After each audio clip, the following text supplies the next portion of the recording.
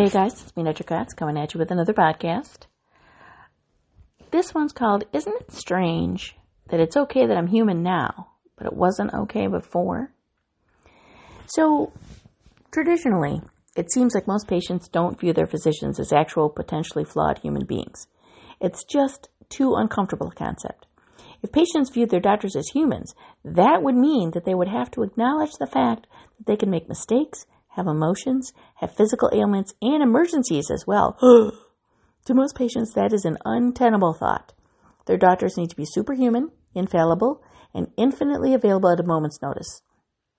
This kind of thinking allows patients to engage in demanding, unreasonable, and entitled behavior at times and puts a significant burden on the doctor-patient relationship.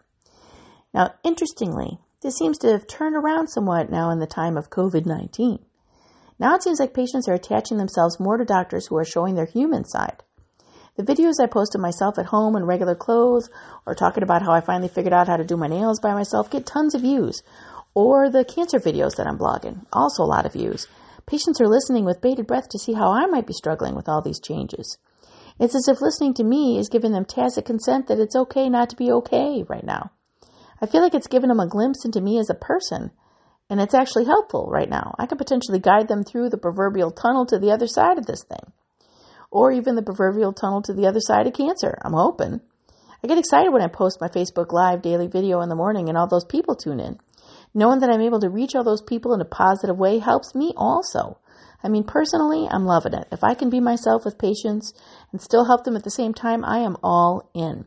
I would prefer to be that way all the time, within reason, of course. I mean, I still stand by what I've said in previous blogs. Patients who are suffering or have just been given a terrible diagnosis don't necessarily care how I'm feeling at the moment. Common sense still has to reign in somewhere.